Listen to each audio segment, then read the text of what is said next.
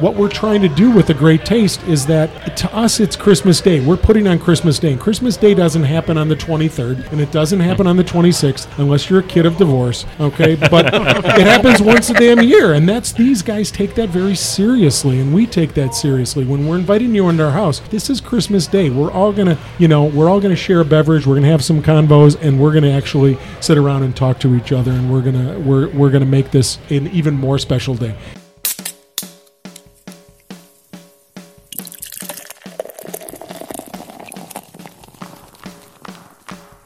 Cheers. You've stumbled on into the Tap Takeover podcast.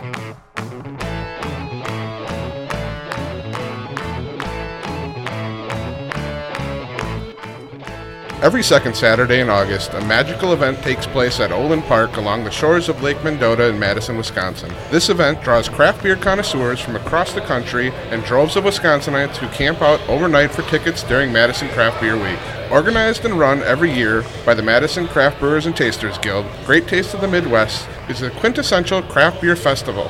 As it enters its 32nd year, it stands as the second longest running beer festival, consistently ranks among the top 10 beer fests in the country, and has Midwest breweries breaking out their best beers every year. Today on the Tap Takeover podcast, we are talking to Jason Walters, Chairman of Great Taste of the Midwest, and Fred Swanson, Head Brewer Liaison for Great Taste. Gentlemen, welcome to the Tap Takeover podcast. Thanks, appreciate it. Thanks so much for having us. Awesome. So before we dive right in, we would like to give a special thank you to our friends of the show, Otto Hathaway and Dean at Ale Asylum, for hosting us today. Now, as we like to do on the podcast, we are going to put some voices to the names for today's episode. This is Andy. And this is Alex. This is Jim. Jesus. Jason. And Fred. So to get us started, why don't you tell us a little bit about the Madison Craft Brewers and Tasters Guild? How did you guys start, and when did you guys first form? It was more than 32 years ago because this group met and was a very small contingent of like-minded folks for a number of years before we started the Great Taste of the Midwest. So roughly 35-ish years ago, and for years, decades, in fact, there were only dozens of us, a couple dozen at the most, until just in the last 10 to 15 years, our club has grown to over 400 individuals, many of whom were first introduced to us through their volunteer activities at the Great Taste, and then through subsequent homebrewing, they're like, we should just join this club and help out more than we already do one time a week. We can help push this whole thing forward, this group, and all the other things that we do during the year. So take us back to your roots. How did it actually form? We had, and Jason, correct me if I'm wrong, but we had a small contingent of folks that were very impassioned by the first breweries on the scene, most of which are not around anymore. Right. But a few who have stayed the course and are still around. Capital Brewery being first and foremost. Berghoff has been in and out, mostly in. And we have been very, very focused on presenting those beers that we all first enjoyed and loved to anybody in the Midwest that would give us the time and the ticket money, because there were years when we didn't have people camping out. We were selling tickets up until the day before. We still had availability. So, this recent phenomenon of us is within the last 10 to 12 years where we've kind of blown up. Before that, craft beer was under the radar, as we all know. There were a handful of breweries in the state. There were a handful of breweries in the country. We started one of the first beer festivals ever after the Great Taste. Great American Beer Festival. Great Taste is second in North America. So after that, it just became, there were 12 breweries that first year. Can we get 13? Next year, can we get 15? So that's kind of how it's, slow growth. It's a volunteer-run organization. Jason, what did I miss? Well, I think a lot of the early guys, had traveled probably to Europe and tried, great European beers. And like the classic story, they came back home and they couldn't get those flavors that they found overseas. So the best way to do that at the time was to make your own. So they started homebrewing. They got a group together, more and more in the word of the mouth, and it just kind of grew from there. And then, a few years later, after experiencing the Great American Beer Festival, a couple of our members then decided to do something here in Madison, and here we are 32 years later. So having been to Great Taste of the Midwest, and having the event at Olin Park, I can't really imagine having it anywhere else. I mean, it's such a beautiful event, such a beautiful space with, the lake to look at as you're sipping on your beer. Has it always been at Olin Park, or where did you guys start out? It hasn't, and Fred can give a little more background on where it was. But I appreciate your observations of that park. I always describe it as a party on the sloping hillside under 100-year-old oak trees on the lake shore, looking at the Capitol skyline, and I can't imagine it anywhere else. I know that's it's a big draw for our event, just having it in the crown jewel of the Madison Park system. So, but I think Fred can talk more about Law Park and some of the other venues. We started in Turner Hall, and there tends to be a Turner Hall in a lot of major metropolitan areas. I know there's one in Milwaukee. Our Turner Hall is no longer around. It went the way of being torn down after a fire. Then we went to the warehouse area of the Capitol Brewery, which you can still go to, and it was a very small event there.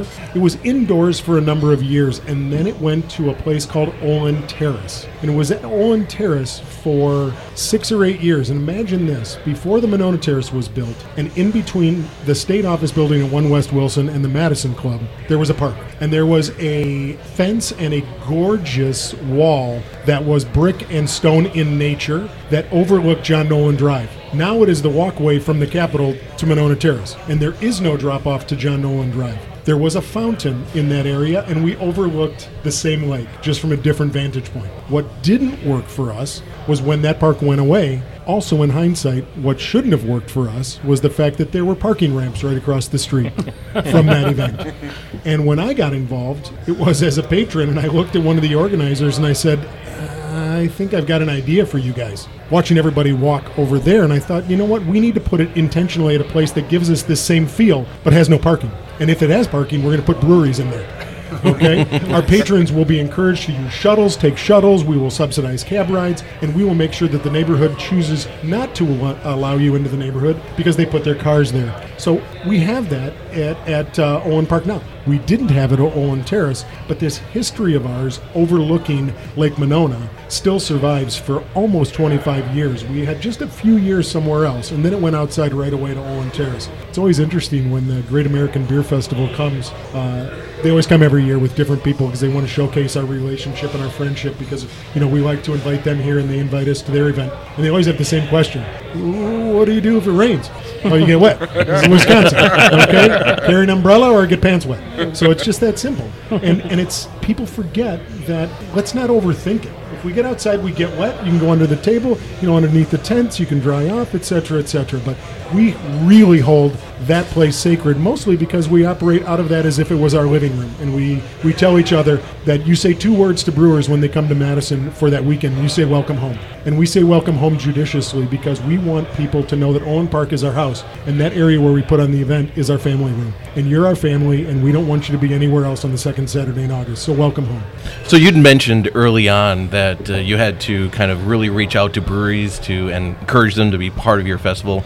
That's probably not the same case today. So how do breweries become a part of the Great Taste? It was less than 8 years ago, 8 years ago, that we were still calling people in August, trying to fill up those last spots because we knew what our tent size was. We know how to divide by 6 for 6-foot tables, so we knew who could fit under those tents. We knew who was going to put on a big show, and we knew who was going to invite questions by saying, we want to be outside a tent because we want to decorate this way. So we knew all that. We couldn't fill them up 6 or 8 years ago. And then after the first downturn in the craft beer industry, things started to uptick, and suddenly we had a wait list. And then it was a wait list of 10 or 12. Then it was a wait list of 50. Now we've got a wait list that exceeds our attendee list. So our attendee list is somewhere near-ish 200. Our wait list is close to 250. It might be at 250 today because we still have people coming in on a daily basis requesting to be in. So that is a follow-up question, I'm sure, but we have more people on our wait list today than we currently do on our attendee list. So with the popularity, can brewers share table? And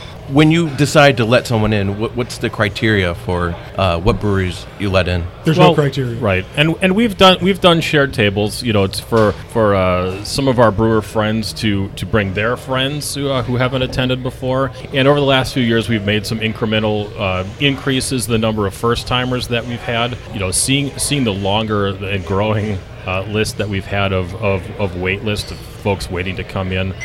We have changed our procedure this year, so we've incorporated a brewer lottery for the vast majority of our spaces. Our longtime attendees have understood why we're doing it, and we wanted to make that fair. But we also really wanted to get some new breweries, and we wanted to give the new guys a chance. And I think we've accomplished that. We're just communicating with breweries actually right now. Today, in fact. And we're increasing the number of first timers this year, and I'm really excited about that. So to answer your question further on how do you get in, this has never been an invitational event because it wasn't started that way. It wasn't started as a competition. It wasn't started as a best of show, patrons vote, who's got the best beer, who's got the craziest beer. The only award we give out is best table display. Okay? And that came out one year when Wild Onion decided to sleep at the old Inn on the Park, which is right in the square, go to the farmer's market that morning, buy every variety of onion, and pile them 6 feet high on their table and just be silly. And I thought there ought to be recognition for guys who, do more than just a banner and sell T-shirts and glassware. So we did that. Now we've got, dozens of breweries that vie for the coveted trophies that we give out once a year. So we try not to take ourselves too seriously. I and Jason and the guild try not to be the arbiters of what's good, what's cool, what's hot, what's new in the industry, because we're not our patrons. And if I become that arbiter and that kind of designator of what comes in, then we've kind of lost sight of who we're serving. Because we've got 6,000 tickets that we sell, and trust me, there are not 6,000 geeked out folks in that crowd. There might be 600, but there are 5,400 other people, okay, that just appreciate the endeavor. So with that said, I want a wide variety of stuff that's there. And we need to just honor our roots in doing so. So how does the best themed booth contest work? Is there any set rules for it, or do they just come up with their own themes? And then what are some of your favorites throughout the years for themes? The booth contest is hilarious because there's one every year. There's one of us that's either an interior designer or somebody that's got some skin in that game. My daughter has done it for years. She's an interior design. She's helped to judge that. A bunch of other folks and wives. So we get 6 or 8 people, and literally it's go around, spend an hour, write down the people that you took note of that spent extra time, and then we'll argue it down to 3. 1 clear winner, and then 2 honorable mentions. And everybody gets excited, and you'll go around the Midwest and you'll see these trophies on display in people's back bars at their places. Yep. It's hilarious. And then they get a medal, they get to wear that all day. And people that don't understand that we're not just being irreverent and being kind of, we're not being ironic. We're literally honoring somebody for the best table display. It kind of came out of, and one of my favorites was when Omar up at Surly decided that he was going to enter the competition, but Omar being Omar decided, God, August 15th is Move Day in Madison. It's College Move Day. All I have to do is drive around with a couple pickup trucks, pick up all this crap off the side of the road, make it college dorm room as the theme, throw it together, and then return it all to the Isthmus at the end of the day. It cost $0, and it was hilarious. In the middle of college dorm room, he also made a hookah out of a half barrel, which had like 12 hoses, which was hilarious. Okay, so Omar caught some attention that year. The guys that did Gilligan's Island themes, the folks that do, the teacup theme with, the rabbits and the fairy tale themes. We had Elvis performing mock wedding ceremonies. We've had a beer drinking fountain, the Beer Blur. The Beer Blur. So, there's just a lot of crazy, cool stuff. Burlesque dancers one year we had to explain away. The Blues Brothers mobile came up, and the guys from Goose Island got us into a little bit of hot water when they brought up amplified music in a band, which we didn't know about. Behind Chicken Wire, which we also didn't know that the actual Blues Brother mobile, one of them, was on, so that was kind of cool. You come to the Great Taste, and they had tons of photo ops. So there's been a lot of people who have far exceeded their little tiny check that we give them in their endeavors. Literally, there are breweries right now, and it's mostly the corner. So if you think in your mind who's typically on a corner of a Great Taste, those are the people that really take the kind of decorating and going all out seriously. And there are meetings at Bell's in New Holland, okay? There are meetings about what our theme is and keeping it quiet and calling Fred and saying, you're sworn to secrecy, right? So that's kind of where all that comes from. People take it. It's fun, but it's also kind of serious. Boxing ring. We had a boxing ring a few years ago. Yeah, these breweries come up with some creative ideas. We had Freaky Jesus in a pulpit Yes, with a draft beer system We did. dispensing We had Scary dispensing Rockstar Scary Jesus. Rockstar Jesus from the pulpit. Watching Dark Horse build an entire altar and pulpit starting at about 9 a.m. on Saturday was one of the coolest things, because these guys they had no plans, okay? They just had a Sawzall, a bunch of wood, some power tools, and all of a sudden they looked up and were like, oh, and there's a guy named looks a lot like Jesus, performing weddings and passing out beers. That was cool. I'd say through the years too, some of your patrons actually get into it and dress up in costumes too when they come. Oh, sure. We've got, there's always Lederhosen and dirndls, but we've always got the, the classic pretzel necklaces. You got to have some snacks. We see the meat stick and string cheese necklaces. My personal favorite were the puffy Cheetos necklaces. So on their way in the front gate, there was a group of 6 people with horribly orange-stained shirts just walking into the event. So I can only imagine how those went throughout the day. But yeah, snacks around the neck is always good. Awesome if it rained that day. So now with your new system, when is that brewery list finalized? It's already finalized. It just came out less than 48 hours ago. So Okay. people have been notified. People that were in, and we make no bones about it. We had to do something. I did a straw poll of people that were above the judicious line that we drew in the sand, below the line, and then people on the wait list. Then everybody to a person. There were close to a dozen people that I just straw polled.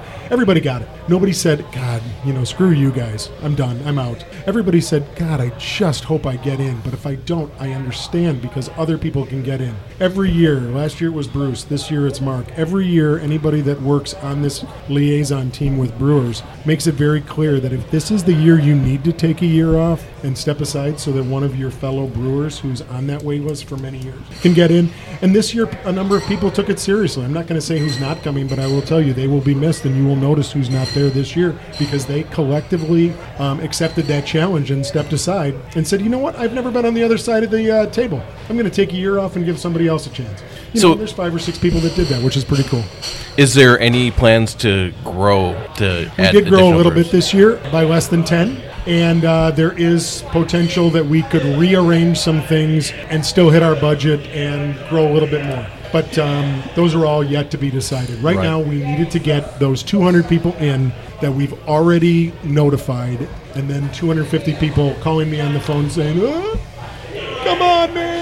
And we really like our layout right now too. We've maximized the space that we've used in the park. We've used a similar layout for the last few years, and we're really happy with it. But we do have some other options if we needed to go bigger or chose to go bigger. All right, so we're talking about a lot of the fun stuff, but when does the work actually start? So you're planning your big event, but when does the planning for the next event start? I can tell you the best day of the year is the second Sunday in August for me. Okay, because that's when your shoulders, and this is an honest question, an honest answer. My shoulders come down. I get to finally have a beer on that Sunday, and I get to clean the park, pick up the backs of temporary tattoos, cigarette butts, and all the other garbage that gets dropped at the event. But then I get to have brunch with some of my best friends and say goodbye as people drive by, because literally dozens of brewers drive by on Sunday through the park just to look one more time on their way back to St. Louis, their way back to Bourbonnais, their way back to Cleveland, and just to say goodbye because they know we're going to be there. So for me, the best day always, and that best beer is always on that Sunday, because I can actually pay attention. But that's when the work starts for the next year, because that's when the conversations start. It's Jason and Fred sitting outside a porta potty in a line going, what do you think worked this year? What do you think worked last year? Okay? What can we do different? It is the conversations that we have right away within the next few weeks with the city and the police, and saying, how did we do?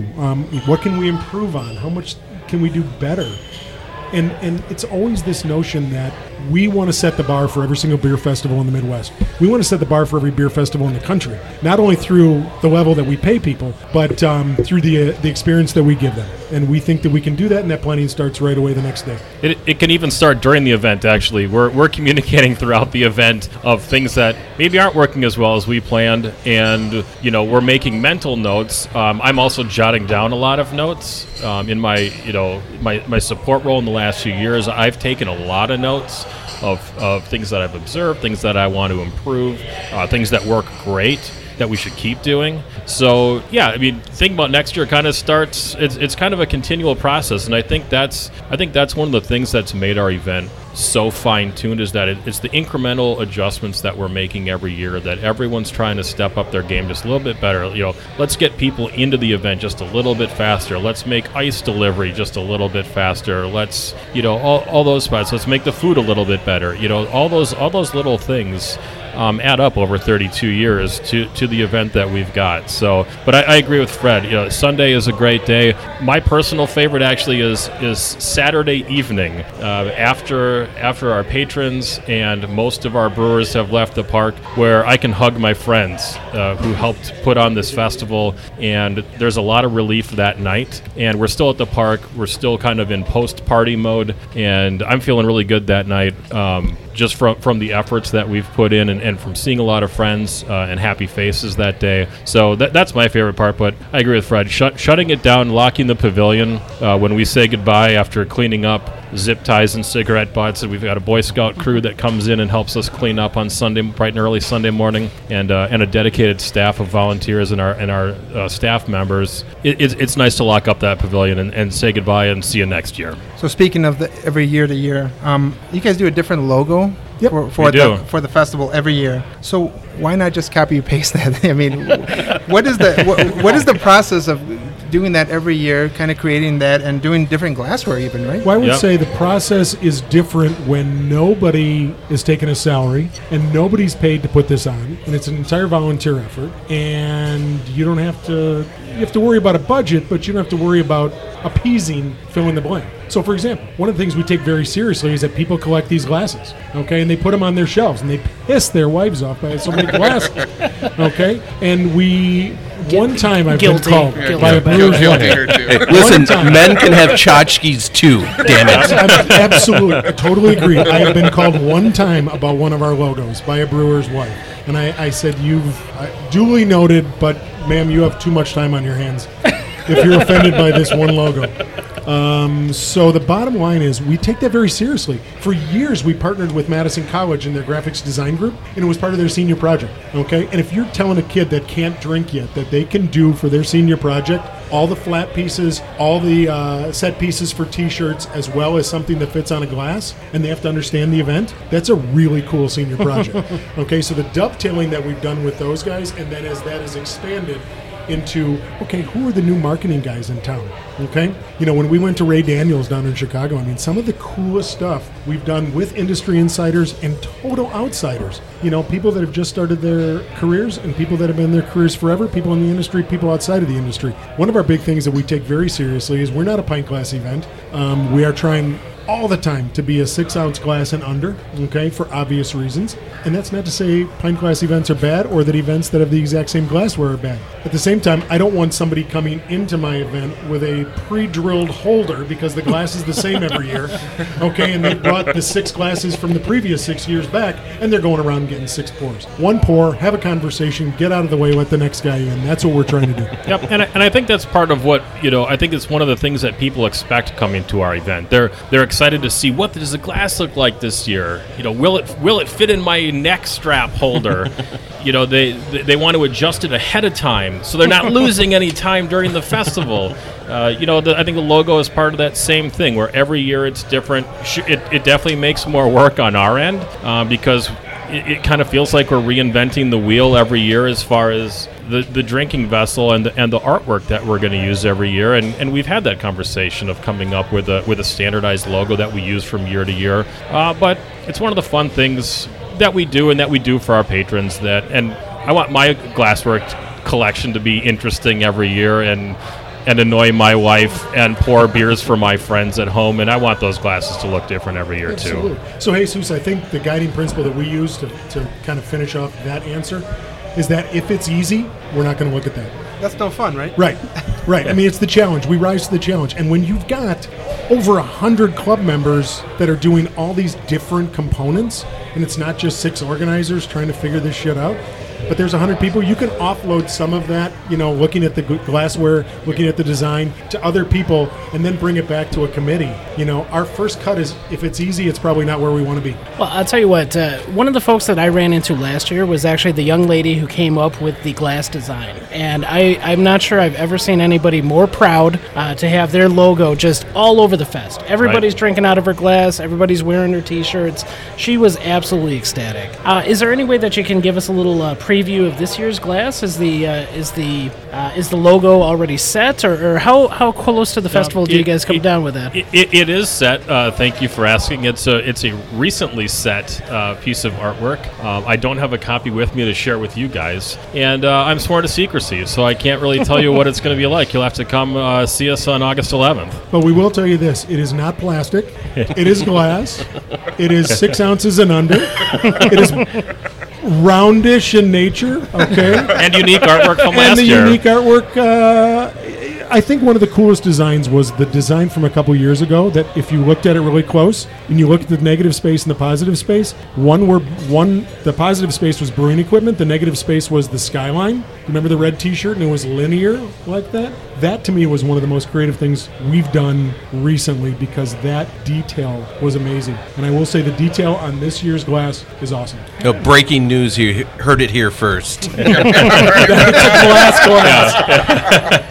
right, well, I think, speaking of breaking, I think it's a good time to take a little break and refill our glasses here, but we'll be back with the organizers of Great Taste in the Midwest and the Tap Takeover podcast. Be back after this.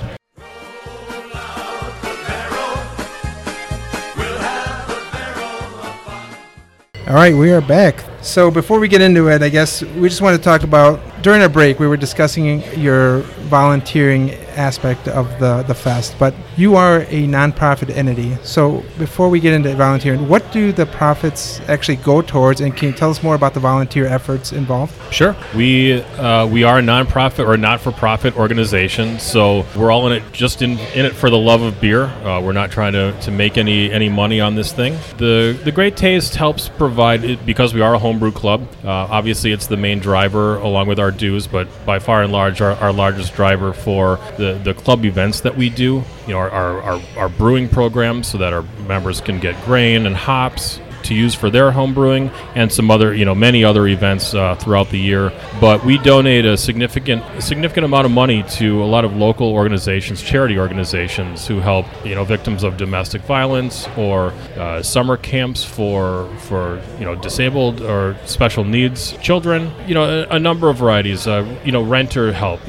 Folks who are being evicted, we help them stay in their apartment. We work with a number of local charities, in a couple dozens, I would say, each year. The Wart Radio has been a long time supporter of the Madison Homebrewers and Tasters Guild and of the Great Taste of the Midwest. Actually, most of the volunteer efforts started out as Wart Radio staff and volunteers from the radio station who were actually staffing for the Great Taste of the Midwest, and many of those people are still on the volunteer list today. To put numbers to that, we are $30,000 to $50,000 a year over decades. So the impact that we've had in this city is phenomenal. And we make sure that we point that out to the city. We make sure that every year that it comes time to show our economic impact, we're not just an economic driver of people spending money in taverns and in restaurants or in hotels, because there is a huge impact. We have $1 million+ impact in just the event in bringing people into the city. But every year it's a minimum of $30,000 to $50,000 a year for many, many, many, many years. And for us to be able to say we keep that money local, we actually funnel it back into anything from breast cancer awareness and local charities that allow women to go through empowerment retreats, to buying turkeys at Thanksgiving for families in need. Those are big things and very important to us. The other thing that's really important to us with regards to your question was the fact that we've got 600+ volunteers that we are throwing at it, and WORT Community Radio was our first philanthropic group that we partnered with for the proceeds. So when it comes to our longest tenured recipient, it is community radio. Okay, so those are the guys that are, constantly on the air 24/7. They've got Hmong news, they've got Spanish news, they've got all the news that you don't get through conventional means, plus all the music and other things. So with that, I think the other thing that we lose sight of is the fact that the Great Taste of the Midwest we want to set the rate for brewers getting paid for going to beer festivals. We want that to be a rising tide mentality. So we set our remuneration rate, our allotment for brewers such that we are A, not making a profit, B, there are no paid staff, and C, these guys can go back to any other beer festival anywhere in the Midwest and say, excuse me, no, I'm not going to give it to you for free because A, that isn't legal, but here's what I make going when I go to Madison. Okay, this is what they pay per half barrel. So with that said, we want that story to get out because that rising tide should, bring everybody up to a better level. So not only quality beer, but paying people for their time and talent. And what we pay doesn't come close to what it costs to staff a booth at the Great Taste. And we still overpay compared to any other beer festival. And that's a great point, Fred. When I tell people, either casual friends or close friends, that we buy all the beer for the Great Taste of the Midwest, they are shocked because they're wondering. Their questions to me is, how much does it cost a brewery to get into the Great Taste? And I say, they don't pay us. We buy the beer from them, and they are always amazed. It's by far our largest expense for the event, and so well worth it because, Fred mentioned time and talent. These men and women are rock stars, and we are paying them for that thing that they do so well that makes so many people happy, and they bring all their special stuff. I think that's one of the things that really makes our event stand out is that they do bring those special release beers. They bring those one-offs. They bring the weird stuff that they might have in their tap room, but we also have it in our park on the second Saturday in August. So that's actually part of our mission statement as the Tap Takeover podcast, is we like to focus on brewers being the rock stars that they are. And it really shows at your festival as most of the head brewers / owners show up to the event. You were talking about how you guys are different than most other beer festivals around the country. Now, you guys have a great relationship with the guys from GABF. How do you differentiate yourselves from them, and how do you guys work together as far as helping other beer festivals around the country? Let me back up to the beginning of your question there, Andy, because our big thing has always been, and particularly since we really focused in on what's going to make us different, is you can only come to the Great Taste if you bring somebody that made the beer, okay? And we'd prefer it to be the head guy, the head gal. If not, bring all of your assistants. If somebody's got to be at a wedding, that's fine, but I don't want a bunch of marketing folks there. I don't want anybody from your distributor there. I want the guy that made it, the gal that made it, behind the table, because we have people that want to ask you questions. Okay, so that is a non-starter if you are not going to agree to that. Right, and we want someone on the other end of that table to answer those questions authoritatively because their hands were on those hops. Right. They milled in grain into that batch. They put it into the barrel. They added the cucumbers or orange peels, to the firkin. So we want to know where those orange peels came from, and they're the people who actually did it, so they know. I think that stands out because our patrons do ask these questions. You can hear them throughout the day. These questions are asked all day long, and because the breweries are bringing the brewers who know the answers to those questions, our patrons leave satisfied as well. Absolutely. One of the things that we want people to know when they go up to that table, and that doesn't mean you can't bring your servers. It doesn't mean you can't bring your owner. But the bottom line is, at some point in time, if I cycle back in the 5 hours that we're open and I've got that question, I want to be able to ask the right person. Okay? This isn't the Kiwanis or the Lions pouring me a beer. These are the guys that have skin in the game. And that's not to besmirch much those other events that have that, but the bottom line is we put on a different event, and we're at that level where we can it's not making demands, but we can ask and require and cajole for that to happen. The other thing that I don't think our general patron really knows necessarily, but there is this esprit de corps in the industry. These are guys that fight for shelf space, but are friends at the end of it all. Okay, these are guys that call each other up and say, "Dude, I so am out of Mosaic hops." Okay, can I run down? I need to borrow a ladder. Anything. Okay, this is still a very collegial industry. So these guys, many of them, look at the Great Taste and they see each other once a year. So they come around, they're like, oh my God, that time that you're open for the VIP hour, that's just us brewers and a few volunteers walking around, and it is awesome because that is like Christmas Day for us. Because I see him once a year and I see him here. He used to be my assistant brewer. This is a guy that used to be across the bar and now he owns his own place. These are the guys I see once a year. And what we're trying to do with the Great Taste is that, when it opens, to us it's Christmas Day. We're putting on Christmas Day. And Christmas Day doesn't happen on the 23rd, and it doesn't happen on the 26th unless you're a kid of divorce.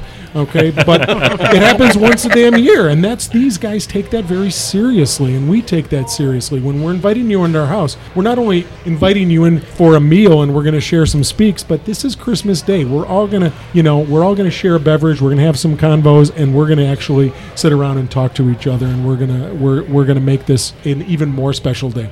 To get to the second part of your question, can I interrupt for just a second, Fred? And I think that time before we let in our patrons, when the front gates open, that's the family reunion of the brewers, where they are seeing the folks that they have worked with at other breweries or at the brewery that they're still at, and it's time for them to network, and they get to let their hair down, relax a little bit before the calm before the storm, and they can really socialize and see old friends.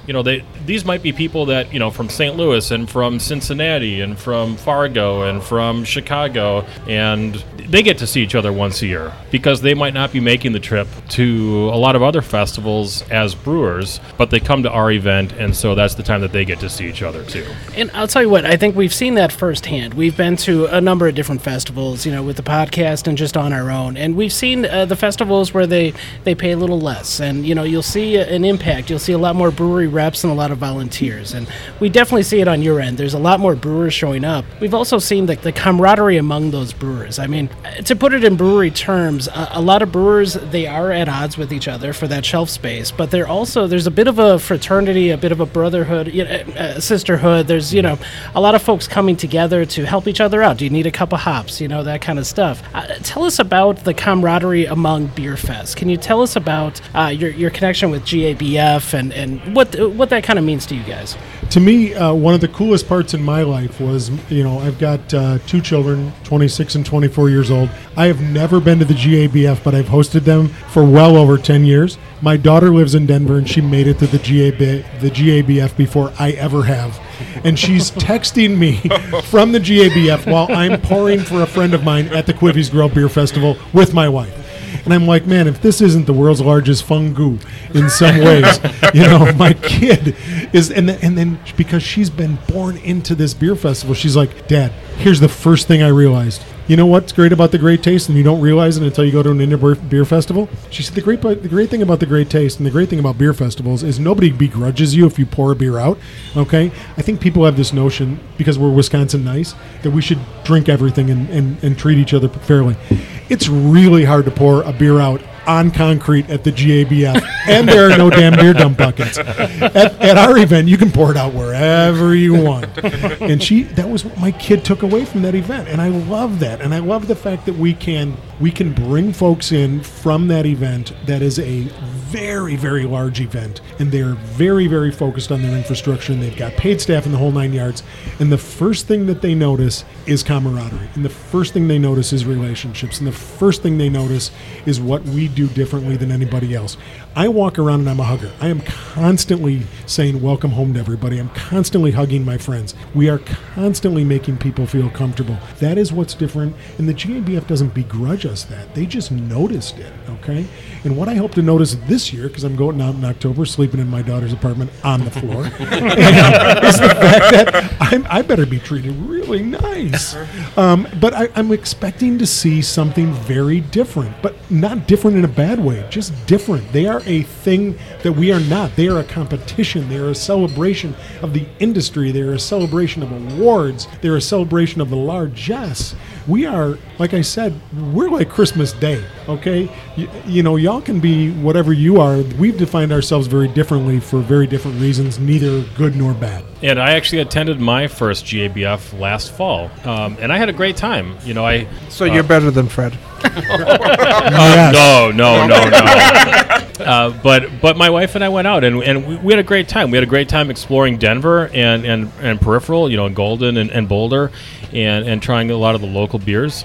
But we really enjoyed the festival, and it was, you know, from an organizer standpoint, it was a really unique position for me to be in, walking around a beer festival, especially one of that size, and knowing so few of the breweries. You know, literally walking up to a brewery because I like the name of the beer or the name of a brewery or their logo, you know, sort of, you know, what might catch your eye in a liquor store. And that's kind of the approach I had going into that festival, because I wasn't seeing my friends like I do at the Great Taste or breweries that I'm familiar with from the Midwest. But I was, you know, we were all over the place, and it really, you know, exposed me to a lot of different beers. And, you know, we had a great time, but it's a very different event. You know, Fred mentioned the awards. You know, those are the gold medals that these brewers are bragging about. You know, those are the ones you see on commercials. Those are the ones you see, you know, in their tap room that they're really proud of, and they should be. You know, these are major bragging rights, and I don't know how many of our brewers brag about the Table Design Award, but I'm sure they do.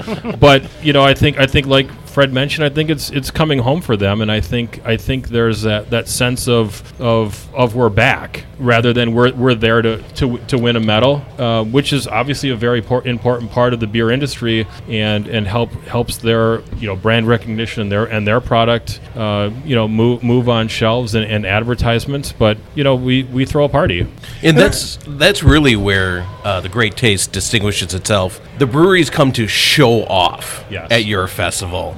They bring their rarest, their best, their multiple award winning. At GABF, you get that year's award winner. At Great Taste, you get multiple years, possibly at the same booth. How did that come out to be? And what are some of your favorites? I will say unequivocally, I get this question dozens, if not close to 100 times every year, mostly from new breweries. And I answer it the same way every time. And it's always, you know, this is my first year. Either I got in, you picked me, or suddenly I'm going to be there and I've never been there before. And I always say the same thing. I don't care what you bring. You bring what you can talk about, what you're most proud of. If that's an English mild, bring that English mild, because you will be impassioned when you're having that question answered and you're actually explaining to somebody on the other side of the table. Bring what you like, bring what you drink at your place. I don't want 1,400 barrel-aged beers there. Okay, we're not Fobab. I don't want 1,400 cream ales there. I want what you love, what you are so proud of. And people are like, really, dude? My English mild is freaking awesome. Yes. Even in brewers' minds, there's this notion that it's kind of go big or go home, you know, for Great Taste. Not at all. It's what do you like that you made. That's all I care about. And that's the answer to the question. That's how we ask you to fill your booth, okay? We ask you to bring the equivalent of 3 half barrels. If you're smart, you don't bring 3 half barrels because they're heavy, okay? You can bring the equivalent in 6 barrels, okay? Much lighter. And that's really where it stems from. You know, bring some variety, bring things you're proud of, bring things that were award-winning. You know, the Great Dane will, you know, just kill it with 30 beers every year because they save stuff. And there are tons of brewers that just save stuff, and they're like, nope. This goes in a corner. It gets buried. They don't dig it up again until August when they're going to drive away. And it's that 6th barrel that was stuck in a corner, that little pin, that little firkin, and people saved it for us. And that is an honorific to us, and that is something that we take very seriously. And we are so excited when people do that, because that happens hundreds and hundreds of times at Great Taste. And we're not afraid of the brewers going big either. You know, I think a couple of my favorites is seeing, you know, Goose Island show up with their single barrel versions of their Bourbon County Stout, when you can get a Bourbon County Stout aged in Heaven Hill barrel or Buffalo Trace barrel, and they're different. To me, that's really cool. And a couple years ago, for our 30th anniversary, Dark Horse showed up with 30 beers. Holy man. Right? 30 beers from one brewery, and they were all on all day. That sounds like episode 3 of the Tap Takeover podcast. There was 3 entrances to their booth. Right. It was three entrances. They didn't pull any special release beers. They didn't have any timed release beers. It was all on when the gates opened. All 30 of those taps were flowing, and they were on until they were empty. And I so appreciated that effort, and that, you know, that pat on the back and that thank you to us.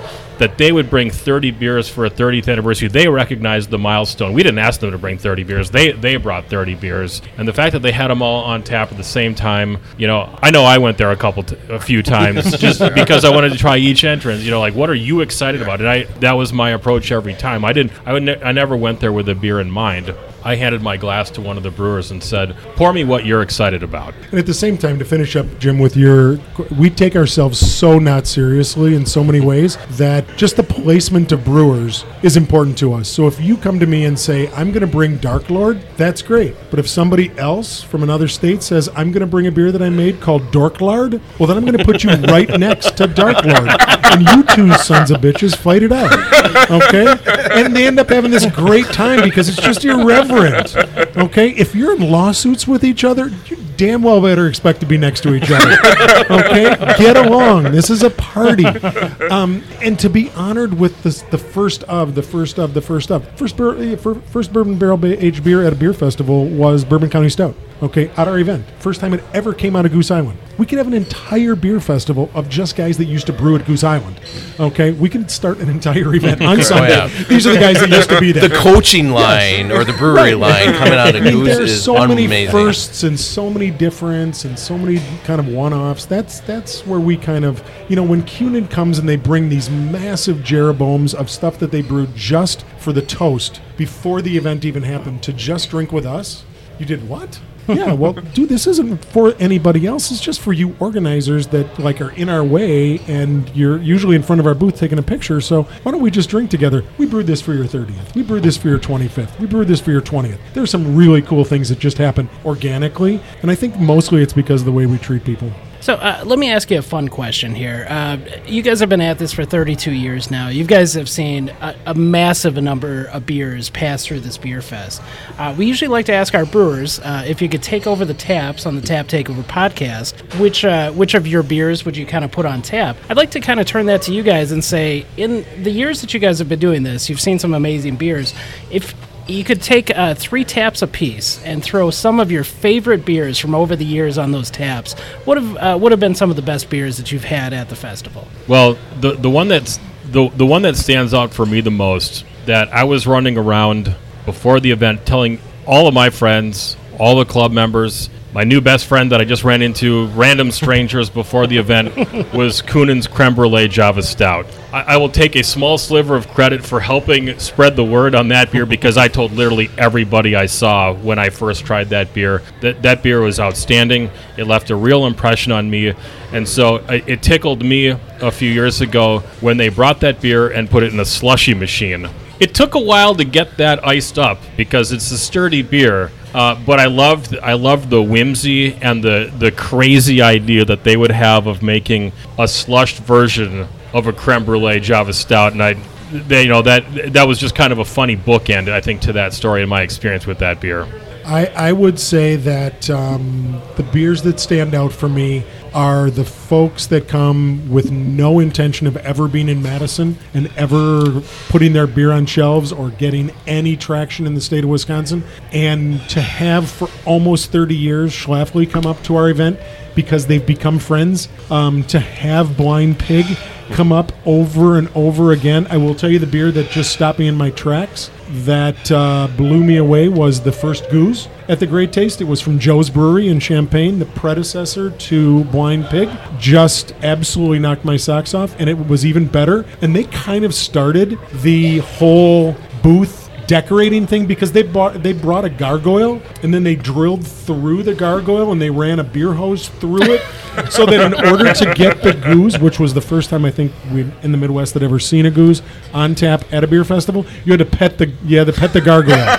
Okay, and then you got some Goose. So that one blew me away. That's a steep entry point right there. That is pet the gargoyle. Yes, and then there's just so many stupid, crazy things that come up every year. There's a beer that just blows people away that even the beer geeks in a million years would never say. If you just wrote it down that this is the beer style, I would say most people would go, meh. Okay, so The year that somebody brought, and then now it's becoming a thing again 20 years later, they brought Bloody Beer. Okay, it tasted just like a stinking Bloody Mary. Okay, now that's Zwanzig's out of Columbus, Indiana. That blew me away, and anytime you send somebody over there, they just laugh, and they're like, okay, yeah, that's stupid good.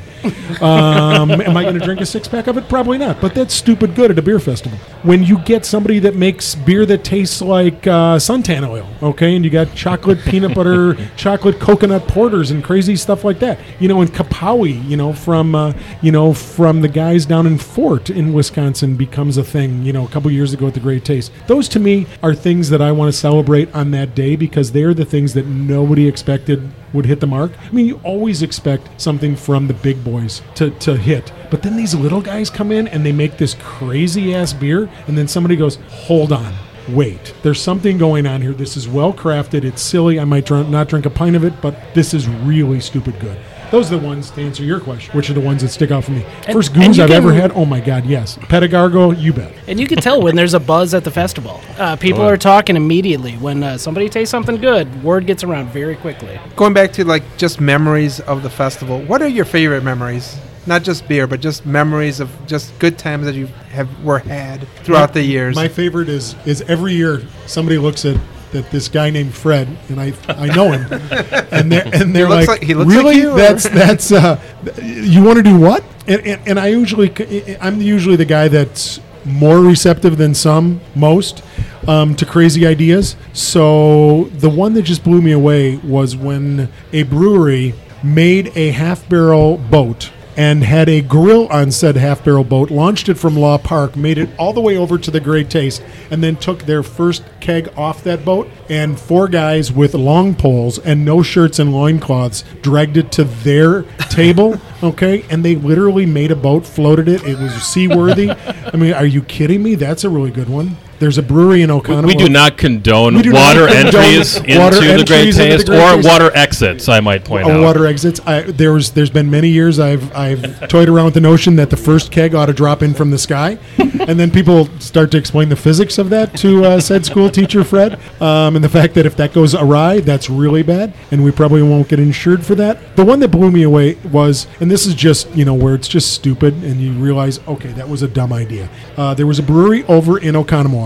J.K. Watson back in the day. Does that ring a bell for anybody? You guys might all be too young, but they were one of the first brew pubs in Wisconsin, and they sponsored a stock car. And their big thing was, you know what? We have a race over near Madison. Can we bring our driver in the car that we sponsor? Can we park it on the grounds? And can we talk about it? Sure, says the idiot, okay, behind this microphone and this voice. Until he has to leave during the middle of the event at 3 o'clock, and I foolishly put him on a hillside, and he's got tire slicks, okay, and he can't get out, okay? And if you know anything about the sound level of a stock car, okay, he just lights this thing up. There's smoke everywhere. His wheels are spinning. People are looking at me going, hey, asshole, get the stock car out of here. And we can't move it until like 4 or 5 of us start to push this thing out. Those are the stories that resonate forever that nobody knows from behind the scenes. When Goose Island shows up with an entire band and we don't have a permit for amplification and they start playing, and then pretty soon the city comes knocking on the door.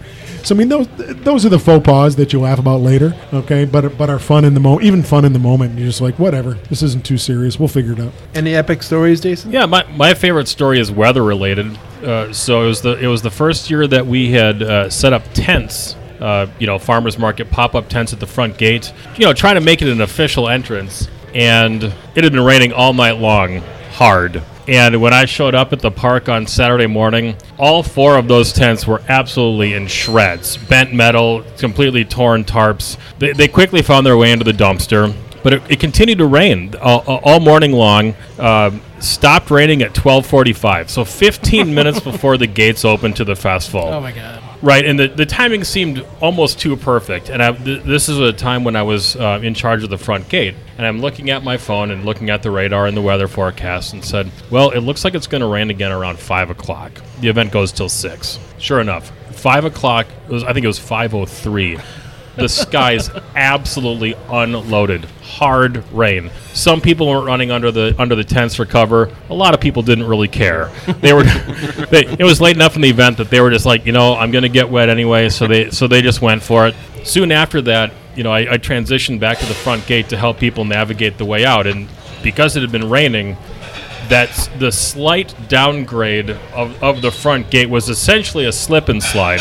So as I'm gingerly walking down in my kilt, reminding people, careful everybody, it's really slippery. Be careful, it's really whoop. And I went down on my I did. I went down on my ass in a kilt on the slip and slide grass on the way out of the festival. Oh man. Barely picked myself up, brushed off a little mud, and kept about my business. But yeah, so even in the rain, we still have a good time. So Great Taste in itself is a fantastic event. But now there has become Great Taste Eve leading into the night before, where you have the brewers coming in, getting set up, getting to their hotels, and now you have fantastic events across Madison. How did that start to happen? How did that actually start? And I would say we'll take complete and 100% credit for all craft beer weeks across the country. Those all generated and came from us. We are ground zero, patient zero. No, we actively sought those out initially.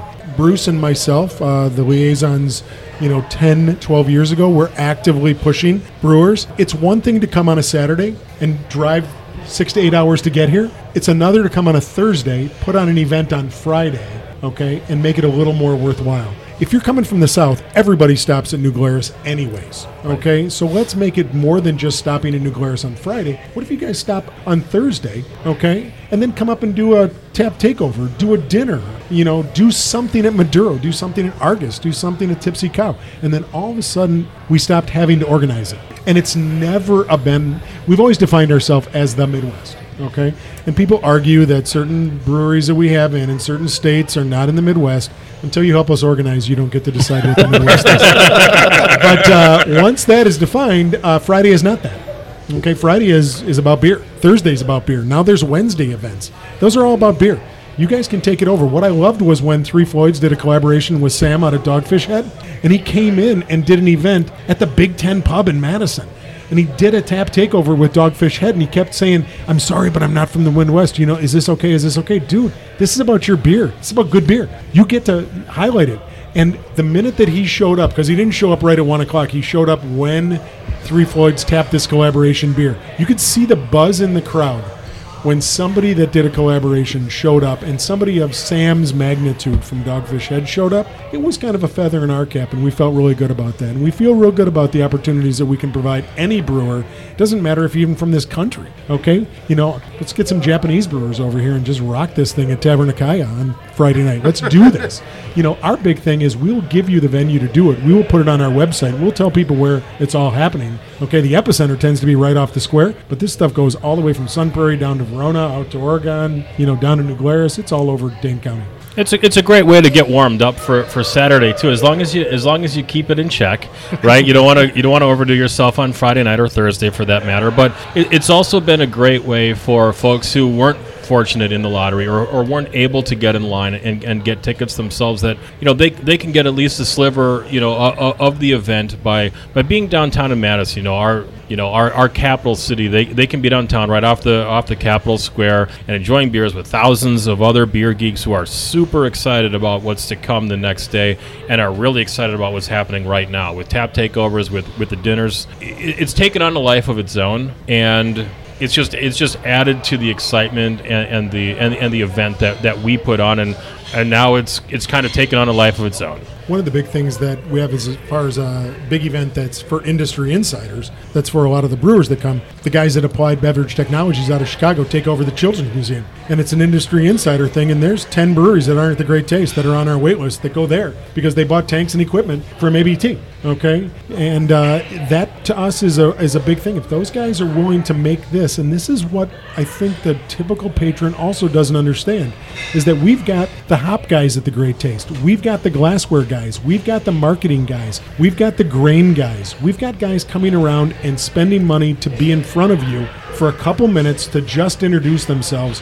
And then when we've got ABT taking over and you can go down there and talk to those guys about about hard goods, and equipment, that's also, there's an element of the Great Taste for brewers that is a trade show, and we don't take that lightly. We're trying to make one more reason for you to be here, and it's not just a party. this is a trade show and a convention at some level as well. So as we wind down this episode, we'd like to mention that this year we are covering the Great Taste of the Midwest, and we are going to open it up on our Facebook page, and hopefully Fred and Jason can help us out on theirs too, as to any listener questions, any breweries you'd like to see us hit, and then we'll weigh them and we'll figure something out on which ones we're going to hit. And as we come to a close, I'd just like to ask you guys to finish out, as the organizers, what special place in your heart does Great Taste of the Midwest hold, and anything else you'd like to convey to your patrons and our listeners? Well, I'd like to thank all, my predecessors for the blood, sweat, and tears that have gone into being a chairman for the event. We have a great volunteer staff. But I've met so many great, very close personal friends through the Madison Homebrewers and Tasters Guild and through running the Great Taste of the Midwest that it's hard to imagine my life and my circle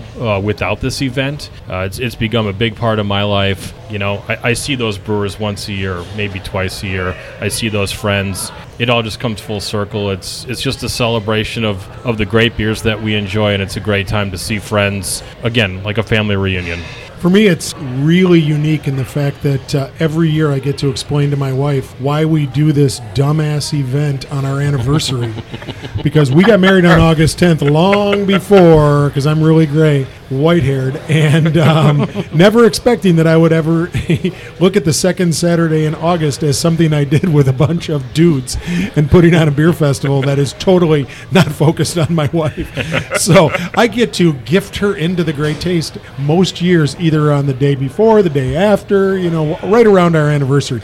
And it's become this running joke now with these brewers, okay, because they know this story, and these guys have become friends. I mean, we put on an event that is first and foremost couched on relationships and trust and friendship and open and honest communication, not on cash flow, not on a business model, not on capitalism. It is me hugging you and saying welcome home and saying we are friends. You have my word that this is going to work out okay. And once that gets through, people are like, hey, where's Beth? Because I got to talk to her about you and say happy anniversary. And it becomes this thing that doesn't happen anywhere else. So for us, for Beth and I, it is a big, big deal that, not so much for her, but for me, it's a really big deal to have my anniversary with a bunch of friends. And we get to do something totally different. So that, to me, is what I look back on. And I look back on the fact that I've now got 200/450, if you count the wait list, friends that I feel obligated to putting on a really good event on behalf of. Well, this will be our first time covering the event. Hopefully not our last, but we are looking forward to our first hugs from you, Fred, as soon as we walk in that gate. I hug too, by the way. All right. Okay. Second hug, actually, a little awkward when we met. Yeah. So Jason and Fred, thank you guys so much for having us. Thank you for our host at Ale Asylum here for hosting us. This has really been a fun experience, hearing about the fun stories behind the event and all the work that goes into it. You guys said it was, 600 volunteers? Right. It's an army of volunteers that put this event on, and we just want to shine a little spotlight on those guys. But for now, it looks like we're out of beer until the fest. So we're gonna call it for now. But for me, for Alex, I'm Jim. Jesus. This is Andy. Jason. And Fred. Cheers, guys. Cheers. Cheers. This has been a Solid Non-Fail production.